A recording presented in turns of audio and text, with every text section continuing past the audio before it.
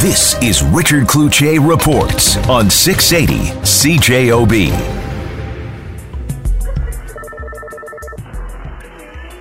Okay, Winnipeg Fire Paramedic Service, what is the address of the emergency? It's National Public Safety Telecommunications Week. This morning, we're taking you inside what our 911 communicators, their operators, what they do to save lives. These are actual calls from the Winnipeg Fire Paramedic Service. Tell me exactly what happened. My husband just sat down on the couch. He said, I feel weird, and now he's acting really strange. He's just sitting back. He's not responding to me. This is a 911 call from a woman who knows something is wrong. You need to know everyone on these calls survived. The entire call has been edited for time. He's not breathing. Okay. Okay, ma'am? Yes. Ma'am? Yes. He's not breathing? He's not breathing. How old is he? He's 54. Okay, I want you to get him onto the floor, get him onto his back, nothing behind his head. Where's Tim? We've got help coming, ma'am. Take a deep breath. You're going to help him, okay? We need him on his back. Yes. He's on the couch on his back. Okay, get him onto the floor. I can't get him. He's big. He's not 6'4". He's huge. Okay, we need to get him onto the floor, ma'am. Okay. So can you pull his legs and get him onto the floor? Okay. Yeah. You can do this. Yeah. Where's Tim?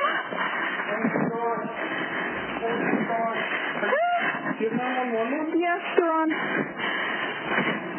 Okay. I'm doing the heart palpitation thing, the push. Hello? Hi. Yes. Is he on the floor? Yes. Okay, kneel next to him, look in his mouth for food or vomit. Tell me if there's anything in his mouth. No, his tongue looks weird. Okay, I want you to place your hand on his forehead, the other hand under his neck, and tilt his head back. And put his head back? Tilt his head back, put your ear next to his mouth. Tell me if you can feel or hear any breathing. No. Okay. Listen carefully. I'm going to tell you how to do chest compressions, okay?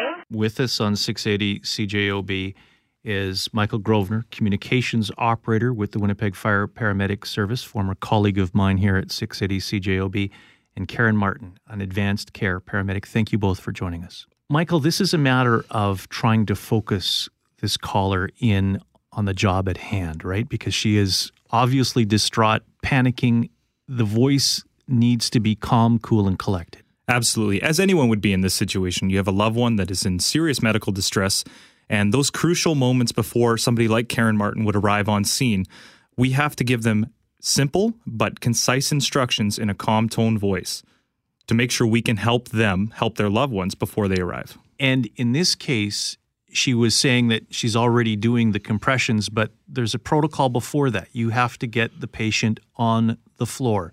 So you're going through those steps. Correct. We start at step 1. Okay, before we start compressions, let's make sure they're on the ground. Let's make sure their head's tilted back. Are they breathing?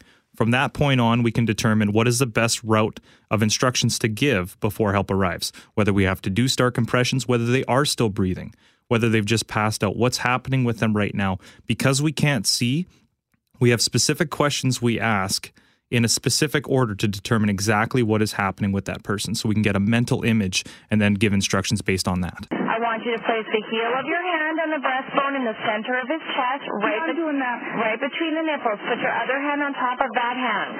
Yeah. I want you to push down firmly 2 inches with the heel of your lower hand touching the chest. Yeah, I'm doing that. Okay, now listen carefully to me, okay? Yes. All right, you're doing a good job, okay?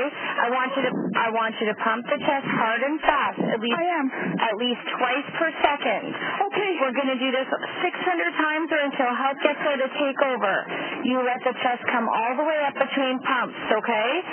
Okay. I'm doing it. You keep doing it. You don't give up. This is going to keep him going till the paramedics arrive. You tell me when they're right with them. He's not breathing. You keep going. I am. Okay. Is there someone else there with you? Yes. Tell them to unlock the door and turn on the outside lights. Tim, unlock the door and turn on the outside lights at the front. Okay, keep pumping the chest hard and fast. You're doing a really ma'am, you're doing a really good job, okay? You keep going. You don't give up. No, I won't. Oh, my God, I won't give up. He's breathing. Okay, Wes. Keep going. He's making funny sounds. Okay, but He sounds like he's puking. is he vomiting? No. Yeah, a little bit. If he vomits, turn his head to the side and clean out his mouth and nose. Okay. He's breathing now. Okay. Often you'll hear them saying that they're breathing, but it's important to keep going. And why 600 times? That's following the guidelines within the CPR protocol. We want to push hard, push fast, and get as many compressions in a minute as we can. The sooner we can have hands to chest in a cardiac arrest situation, the better. And as soon as we can start those compressions and keep going with the compressions until the crews are not only at scene, but inside with the patient, the better. So we can take over from the person doing the compressions. With his head tilted back, put your ear next to his mouth. Tell me if you can feel or hear any breathing. Yeah, he's breathing. He is breathing? Yes.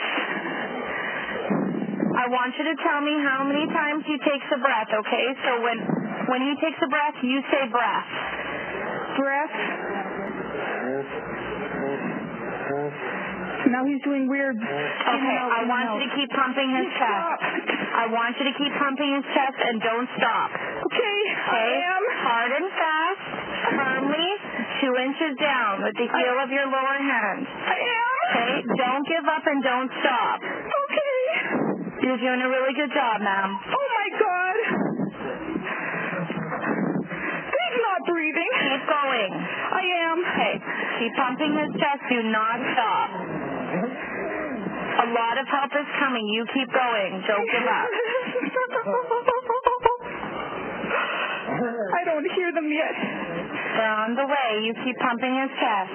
He's breathing. No, keep pumping his chest, ma'am. Okay. Now, when you're in that moment, you think it's a long time before help arrives. We begin to hear the sirens 5 minutes into this call. Okay, I think he's breathing. keep pumping his chest, ma'am. I am pumping. You're doing a good job, ma'am. Okay. You're almost there, ma'am. Take a deep breath. You're doing a great job. I hear them. Okay, keep going right until they're with him. Okay, you don't stop when they walk in. Right till they take over.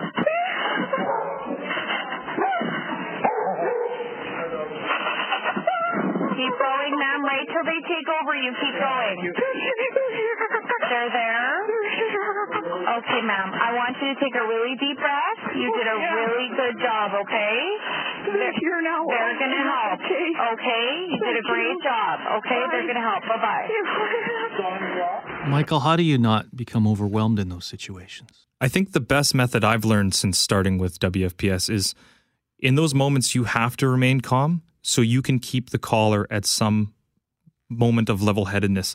You have to keep them at a point where they're listening to your instructions. If you start rising your emotions with them, which is very difficult not to do because it is an emotional time, it's a high-stress time, then you can quickly lose the caller and they won't listen to your instructions because they're over the top.